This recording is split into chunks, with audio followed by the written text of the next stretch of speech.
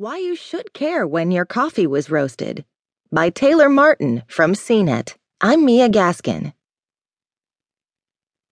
Making great coffee at home is easier than you might think. You needn't go out and spend a small fortune on gear, and you don't need a top-tier automatic brewer. All you really need is some basic equipment and a general understanding of what truly affects the taste of your brew. Grind size, brew time, and temperature